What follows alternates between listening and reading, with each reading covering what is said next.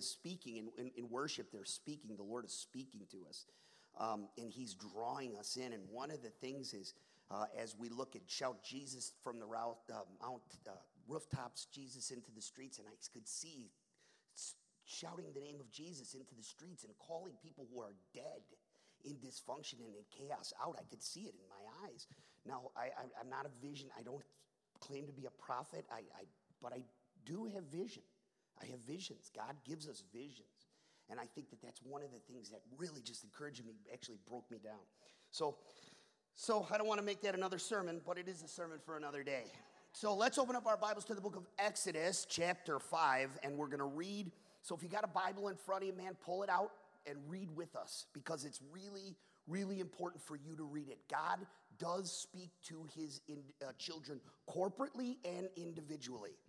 So, Father God, I just want to ask that you would protect us as we're studying your word, as we're hearing your word, as you are pulling out the light and showing. I heard Sam behind me, show us your fire. Your fire is your glory, Lord God. And when we read your scripture, man, we see your glory. You are truly glorious. You are truly beautiful. You are truly worthy of our trust and our surrender, Lord God. And I'm going to ask you, Father God, in Jesus' name, to transform us in the light of your glory. Please, we pray this with one heart and one voice in Jesus' name. Amen. All right, so 5:1 in Exodus. Afterwards, so remember, Moses is out in the desert. He meets God in the burning bush. He doubts God, because that's what we all do. God calls us out. He does the calling. He does the meeting. Who here has ever doubted the Lord? I have. He showed me. He's thrown things on the table, and I'm like, thank you, Lord, I believe you. And he's like, all right, great. And I'm like, but I need a little more. So that's Moses. Moses needed a little more. God finally convinces him to go back. He's got all the provisions. You're going back to Egypt. Not only that, you're going back to speak to Pharaoh, and things are going to happen. I'm going to tell you in advance what's going to happen. But I'm going to deliver you, and I want you to keep remembering that, because everything's going to seem like it's pushing against you, and it's going in the opposite direction. So remember that as we're reading through this. Sometimes in God's ultimate salvation in our life, things will look like they're going against us. You're like, wait a minute, I can't see how this is going to happen. I just don't see it. Does anybody ever do that? I do it. You're like, come on, Lord. This isn't going in the right direction. He's like, if I wanted directions from you, we would be lost forever. So anyways, 5:1, afterward, Moses and Aaron went back to Pharaoh and said, this is what the Lord, the God of Israel, says. Let my people go so that they may hold festivals to me in the desert. That means I want them to be praising, worshiping me in a place where they don't have any distractions. I want to get them out from that partnership with a tyrant so they could focus on me. Remember that. This is pretty powerful, and I think it speaks a big word to us as the church. The world wants us to be its partner. It wants to be a tyrant to us, but it's like, come, do what I tell you to do. Invest the way I want you to invest. Go into my mold, because if you go into my mold, I'll give you what really matters. And as we all know, what really matters is money. Because money promises us stuff, right? It promises us comfort. It promises us pleasure. It promises us security. But the truth of the matter is it really doesn't. It really doesn't. So God says this to Pharaoh. Pharaoh says, listen to this, the arrogance of the Lord of this world. He says, who is this Lord that I should obey him and let Israel go? I do not know this Lord, and I will not let Israel go. Then they said, the God of the Hebrews, he has met with us, and he has given us, he wants us to take a 3-day journey out into the desert to offer sacrifices unto the Lord our God. Or he may strike this place with plagues or with sword. But the king of Egypt said, Moses and Aaron, why are you taking the people away from their labor? Get back to your work. Remember that. Remember that. I'm going to tell you this. You want something from the Lord? Here's a good word for you. Go and work hard at your work, but remember, don't let them be your partner let them be your provision. Because when the time comes for you to go in the Lord's direction, they're going to kick you to the curb. And I can say that with absolute certainty. When they're done with you, they're done with you. So I'm sorry if I sound anti-world, but that's the way it is. Then the Pharaoh said, look, these people in this land are now numerous, and you're stopping them from their work. The same day, Pharaoh gave this order to his slave drivers, the foremen in charge of the people. You are no longer to supply these people with straw for making bricks. Let them go out and gather their own straw, but require them to make the same number of bricks as before. Do not reduce their quota, for they are lazy. That's why they're crying out, let us go and sacrifice to our God. Make the work harder for the men so that they will keep working and pay no attention to these lies. You understand? It's an uncovering of a system in a world that we live in. Keep producing. Don't listen to this nonsense about some promised land. Keep paying attention. Do what you need to do. Keep your nose to the grindstone. Jesus said it to us today by Mario. The word he gives, he says, don't store up for yourself treasures in heaven, on earth where moths can come in, rust can steal, and thieves can break away and take it all. I messed it all up, but you understand what I'm saying. He says, have your treasures in heaven. Aim for that. Invest toward that. Why? Because these things can never be taken from us. These things can never be taken from us. So what he's telling us is there's two realities for us. There's a temporal reality that really looks like the real deal. But the reality is there's a greater reality than this temporal reality. And that one is superior to this one. And when this reality is taken away, because it will be, that reality will be all we will have for eternity. So remember this. Okay. So here he says this. The slave drivers and the foremen went out, and they said to the people, this is what the Pharaoh says, I will not give you any more straw. Go make your own straw. Find it where you can, wherever you can find it. But your workload will not reduce. So the people scattered all over Egypt to gather stubble to use for straw. The slave drivers kept pressing them, saying, complete your work required of you each day, just as when you had straw. The Israelite foremen appointed by the Pharaoh's slave drivers were beaten and were asked, why didn't you meet your quotas of bricks yesterday or today or the day before? Then the Israelite foreman went and appealed to Pharaoh. Why have you treated us, your faithful servants? Now, I'm adding that word, but that's what they're saying. They're saying, we've been loyal to you. We've been loyal. Why are you treating us like this?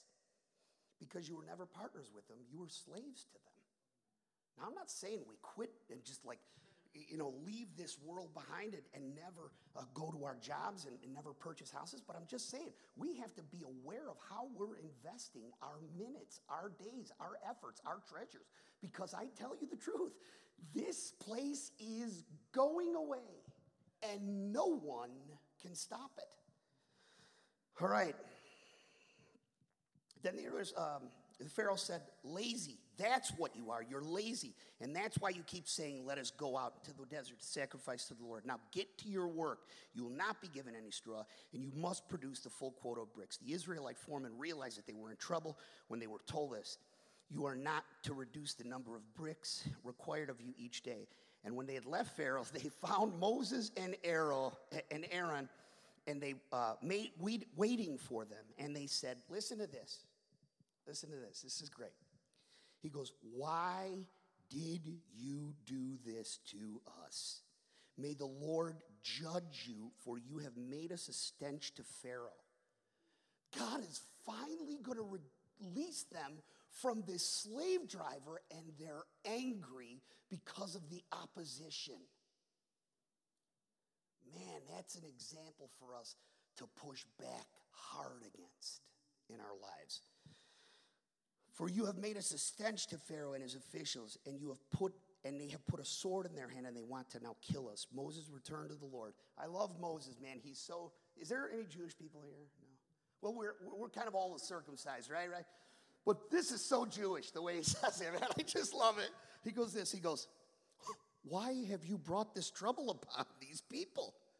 Is this why you sent me here? Ever since I went to spare to speak of your name and in your name, he has brought trouble upon these people.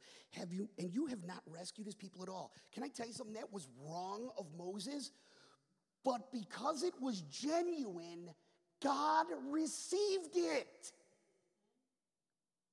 You know, sometimes in the Christian church, we're told, man, just paint a smile on your face and just keep saying the right things. Sometimes you need to wrestle with difficulties in your life. And instead of wrestling it with us or by yourself, which we all have a tendency to do, he wants us to go to him. Do you think that somehow he doesn't know what you're thinking? So many times I feel like he said to me, why do you wait so long? The other day, I kid you not, it was Thursday, I felt like I had maybe a 2-week break from this like depressive spirit, but I felt, it's real weird, I could almost feel it in my mind as I was cleaning the Lakeshore Drive. I felt like I was here being held by God, but the depressive spirit was right outside and it was kind of circling around looking for a crack to get in. And you know what I realized? You know, if I really want to do the smart thing, I better stick as close as I can to him, because if I don't, I will open the crack for that depressive spirit. Now, so here we go. All right, Moses returned to then the Lord said to Moses, wonderful, once again, Moses should have been shut down. Moses should have been rebuked, but does God rebuke him? No, he doesn't. He treats him with gentleness. Why? I love it. It says it in the 103rd Psalm. For he as a father to his children and remembers that we are made of dirt. He has compassion on us. He knows who we are. The strongest of us still live in a tent.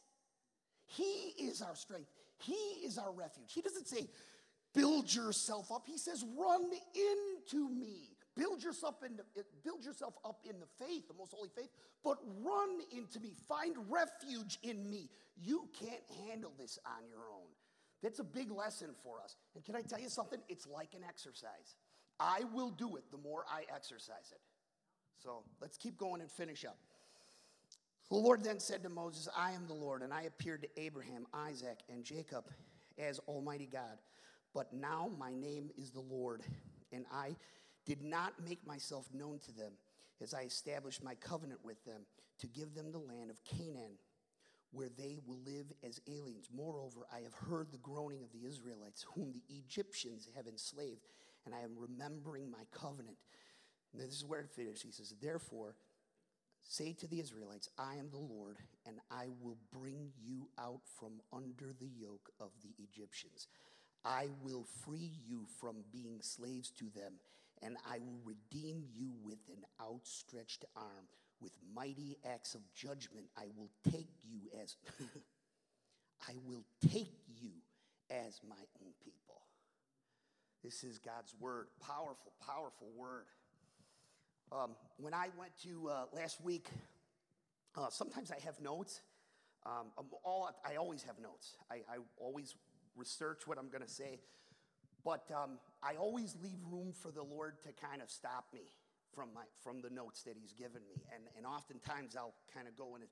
And before I could even bring the notes to the people at Norwich, I had said to them, I want you to remember this. Of the 1.4 million people who were decision-making age that were taken out of Egypt, get this, only 2 entered in to the promised land. 2. And I thought to myself, man, that's a pretty staggering statistic. That's a staggering statistic. That means to me 1,399,998 didn't enter, and it wasn't because God rejected them. This 1,399,998 reasoned it was more comfortable to live in the wilderness than to trust in God in the discomfort of the promised land. I'm going to say that again. They trusted that it was safer for them to stay in the wilderness than to go in a place where they feared the struggle. Big mistake, folks. Big mistake. And I thought to myself, it's easy to feel the emotion of hearing God loves you. You're like overwhelmed. And man, I got struggles and I got troubles in my life, and I've been addicted and I've been beaten and I got crazy thinking. And then you hear God loves you. That's the craziest thing you've ever. Who's with me on that one? You hear it and you're like, there's no way that can be true. He loves them because they've always gone to church. They're beautiful. Me, I'm filthy, dirty. I smell like hogs. And I did it. Love me? No way. But somehow, some way, he convinces you he does. And you come to him. But I've also seen this as an example. You come to him, and then the reality of walking in the promised land hits. And you think to yourself, well, I like the deliverance part. It's the moving to and struggling in the promised land that's not comfortable for me. So I go back to a certain measure of the wilderness. Now, let me give you a little example of what happens when we do that. What we do, sorry, I had to put that down, is you walk like this, world here, God here. And then the line between the two gets a little further each and every step until eventually it gets so wide that you have to make a choice. The 1,399,998 said, I think this would be a better choice. And what happened? They died in the wilderness. Their kids got it, but not them. They didn't get it. I've been doing this now for 5 years, and I believe that it's my job, and please believe me, I always struggle. I don't want to oppress. I don't want to frighten. I don't want to manipulate. I don't want to use. I don't want to scare people into following the Lord. You know why?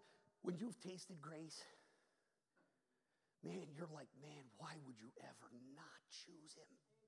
Why would you ever not choose him? Don't you ever think for a minute that he's not trustworthy, because he proves it over and over and over. Can I get an amen?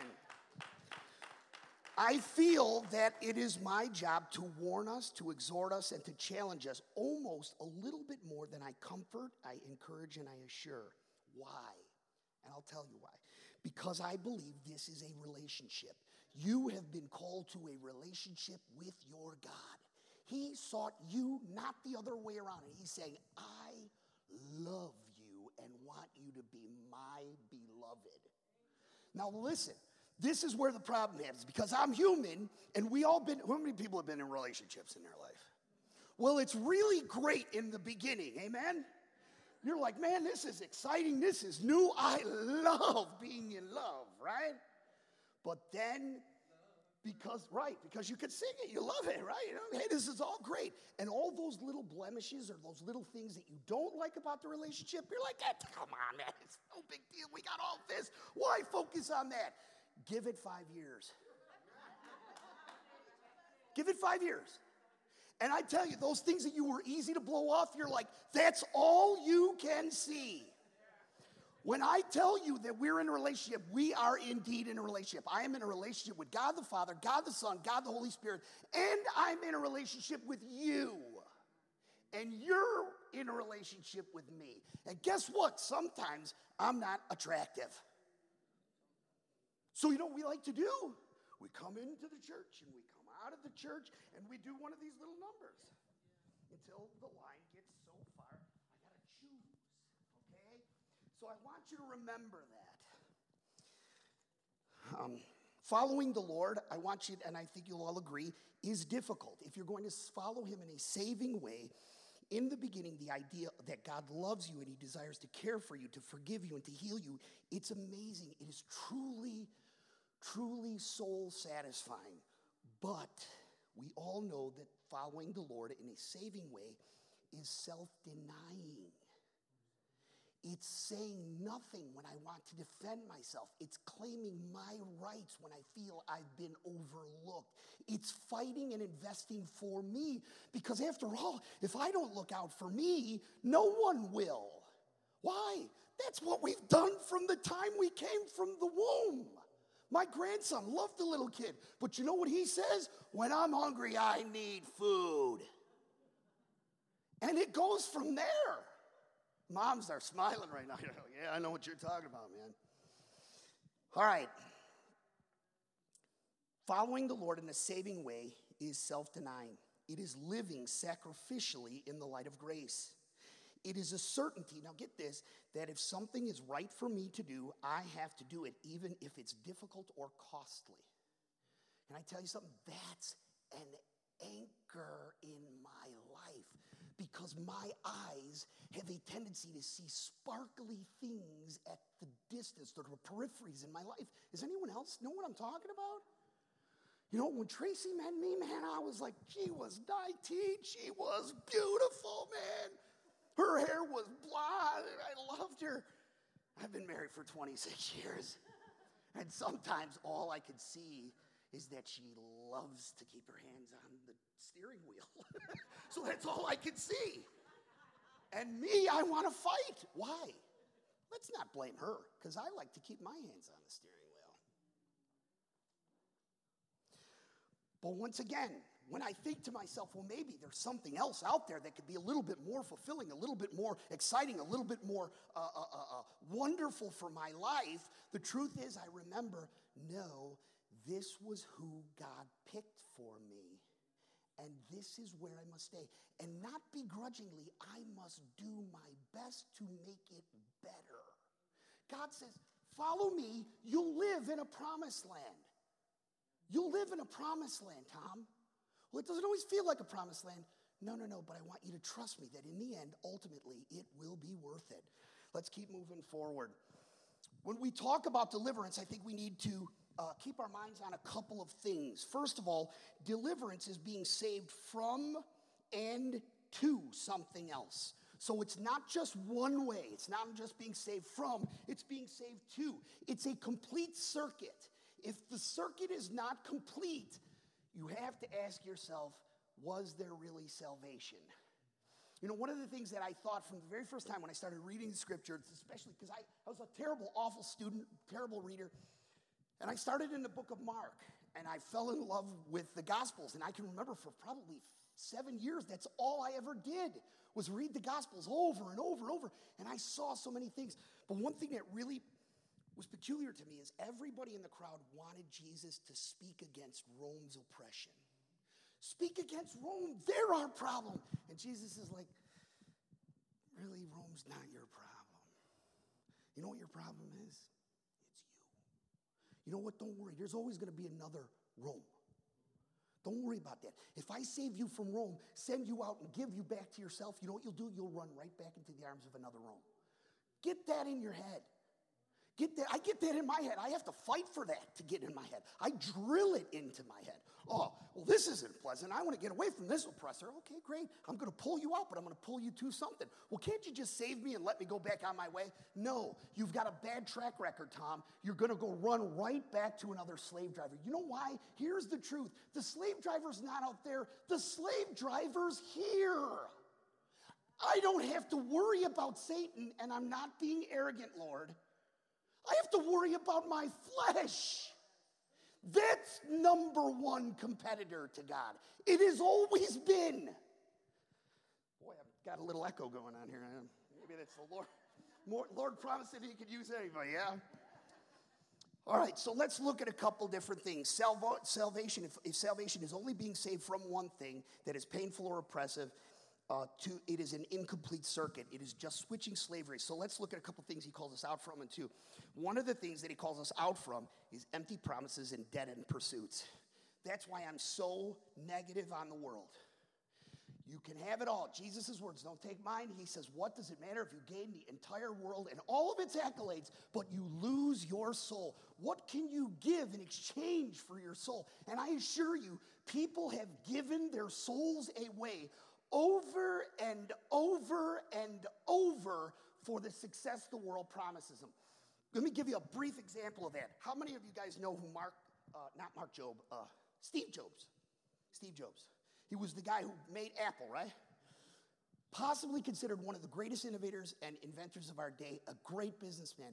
Do you know he was so driven that his own children refused to come to his funeral and wouldn't take one dime of his estate because they felt his hatred and contempt for them? They're like, I don't want nothing to do with that money. It's cursed. Boy, that's something. Maybe it's not so much if it's $500, but it was way more than $500, folks. They said, give it to charity. Maybe then it'll do some good. Because all they could see was this guy had sold his soul out, and he ruined his family. He beat his family. He overlooked his family, and he saw people as manipulative tools, as chess pieces for him to get where he wanted to go. And they said, no thanks.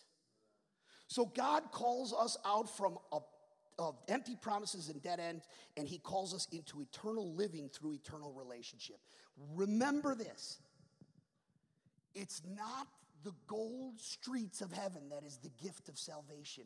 It is the relationship with God.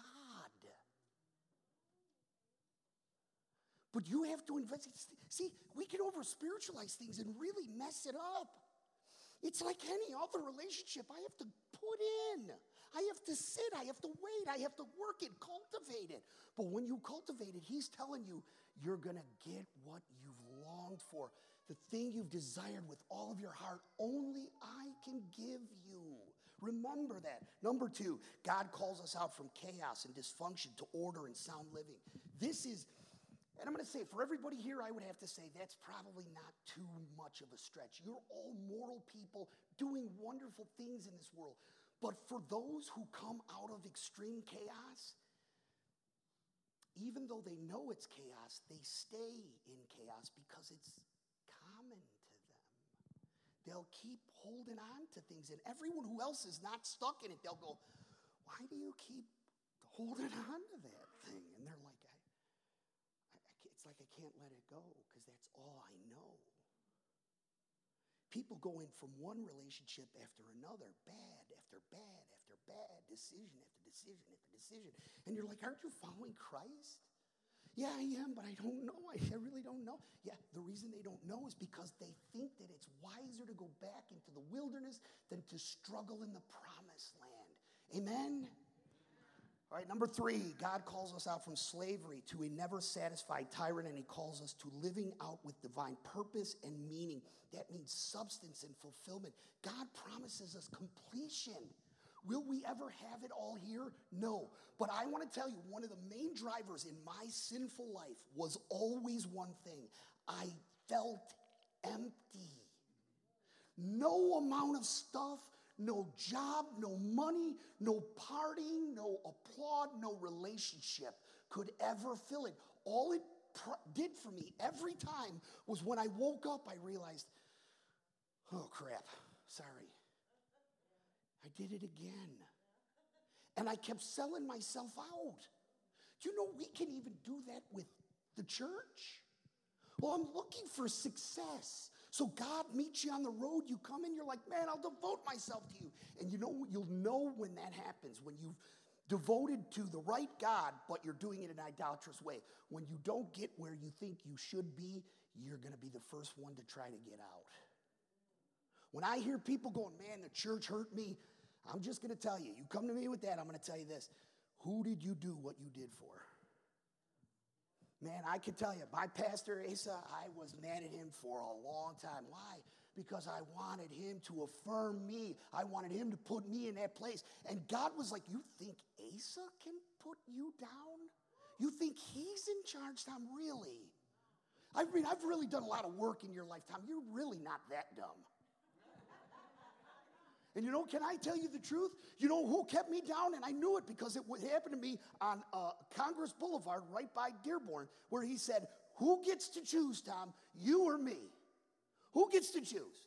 And you know what? I was resistant. But you don't. Who gets to choose? Well, but who gets to choose? I remember I threw up my hands and cried and I said, you get to choose. And I died. I died a portion of my death at that place. And can I tell you something?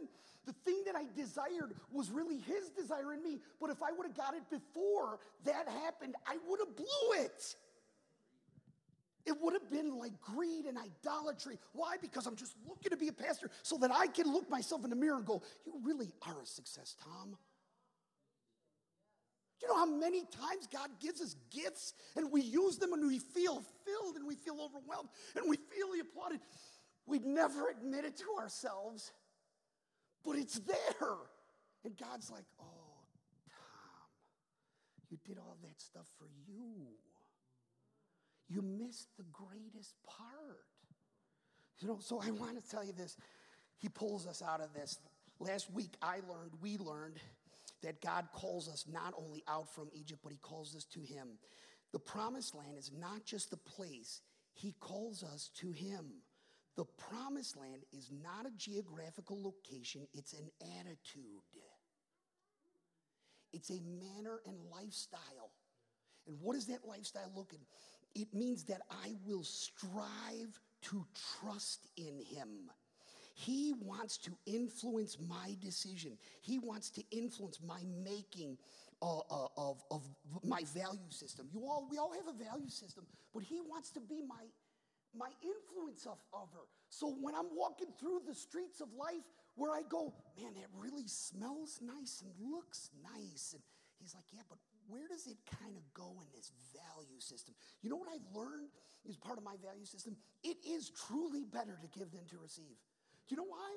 31 years, I gave to myself, pursued myself, chased myself. I worshiped myself. And I worshiped a fool, which made me a double fool. And God said, now you're worshiping a real God. How does that feel? Not comfortable sometimes, Lord. He's like, well, I didn't ask that. How do you feel? I go, where am I going to go? Where am I going to go, Lord God? Where else? You're the only one who's got the words of life. Where am I going to go? Who else would have took me? Every time I think to myself, well, maybe this time it'll be different. And I assure you, what he has for you is better. God's promised land is the place where we can strive to trust in him because we have seen his revealed character. We have tasted his goodness. Like Tobe said the other day, taste and see that the Lord is good. How has he done it? Recount it in your life. Before you know, before you recognize him, how many times did he provide for you? How many means of escape did he give you? How many times did he protect you from your very own choices? So many times we're like, God, why would you deny me? He's like, because I prove it to you. When I deny you, I'm protecting you. I'm not cheating you. I'm saving you from something that'll kill you. Let's keep moving forward. The New Testament definition of rest, and that's what we've been called to. It is the promised land. It looks more like confident surrender than it does inactivity. 5 things we need to hold on in our calling out and our calling to. Here, we're going to be really, oh man, I'm ahead of the game, huh? I got 20 minutes. Man, that's hard for me, boy. All right. God promises our value despite our opposition.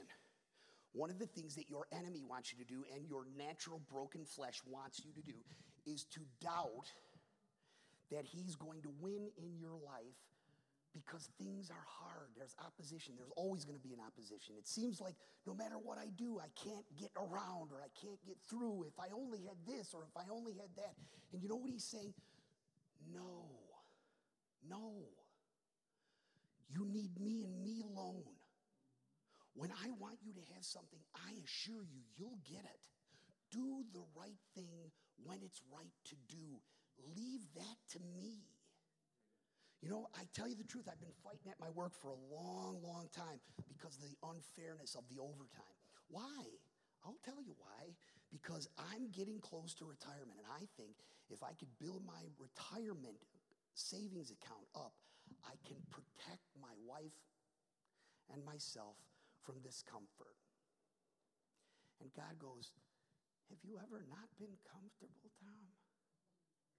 Have you ever missed a meal? And then I look at myself. And I go, no, I have not missed a meal. He's like, no, as a matter of fact, you sometimes eat 3-4 times a day. Who gave you that? You think you did it? No, he did. He did it. He's always been doing it. He's been providing. You know what? Wonderful things is, the best thing is when I give myself over to him, he has who he has, where he has him to be my provision. Do you know how many times I've gotten a call? And I always call him out, but he's the guy. He's the one. He'll call me up. And I don't tell many people a lot of stuff. Why? I'm afraid. I don't want people to think badly of me, but he knows too much. So I can tell him all my stuff. And you know what? Man, I tell you, he validates me, doesn't placate me though. And if so, can I give you a different perspective? And it's always on target. Man, it's God saying, I am your provision. That's what it meant when he goes, I gave this stuff to Abraham, Isaac, and Jacob, but you know what I didn't give them? My name. Remember, his name isn't Lord or God Almighty. It's Yahweh, which means I am. Well, what does that mean? He goes, I am what you need. Not just the the presenter of it or the vendor of it. I'm the thing you need. I'm the one. If you don't get me, guess what? All the other stuff, it's going to lose its value. It's the way it works. That's what the promised land is. Let's keep moving forward. Pharaoh's pretty powerful. He's a force to be reckoned with. He believes that he's the living embodiment of Egypt. Let's keep going to number 2. Human opposition only serves to increase God's glory. Remember this. When you feel people come against you, I'm going to give you a verse. There's 3 verses I'm going to give you for 3 different points. One is Isaiah chapter 40, verse 22. For God spreads out the heavens like a curtain, and he makes tent for him to live in from them. He is the one who judges the great people of this earth and brings them all to nothing. They are hardly getting started, barely taking root. He blows on them, and they wither, and he sends the winds to carry them away like chaff. Whom will you compare me to? Who is my equal? You know what he's saying? Don't trust in your understanding, your strength, or some earthly benefactor to give you what you really need. I'm the one. Trust me. Third, God's purposes are served and his promises stand even when the circumstances get worse. Isaiah 43, verse 2, when you pass through the waters, I will be with you. When you go through the rivers, they shall not overwhelm you and sweep you down. When you walk through the fires, you won't be burned and consumed, for the flames themselves will not consume you. When he says when, he's not saying if. He's saying when, because I'm going to send you through them. Why? Because he's doing something of eternal weight. Let's stand up.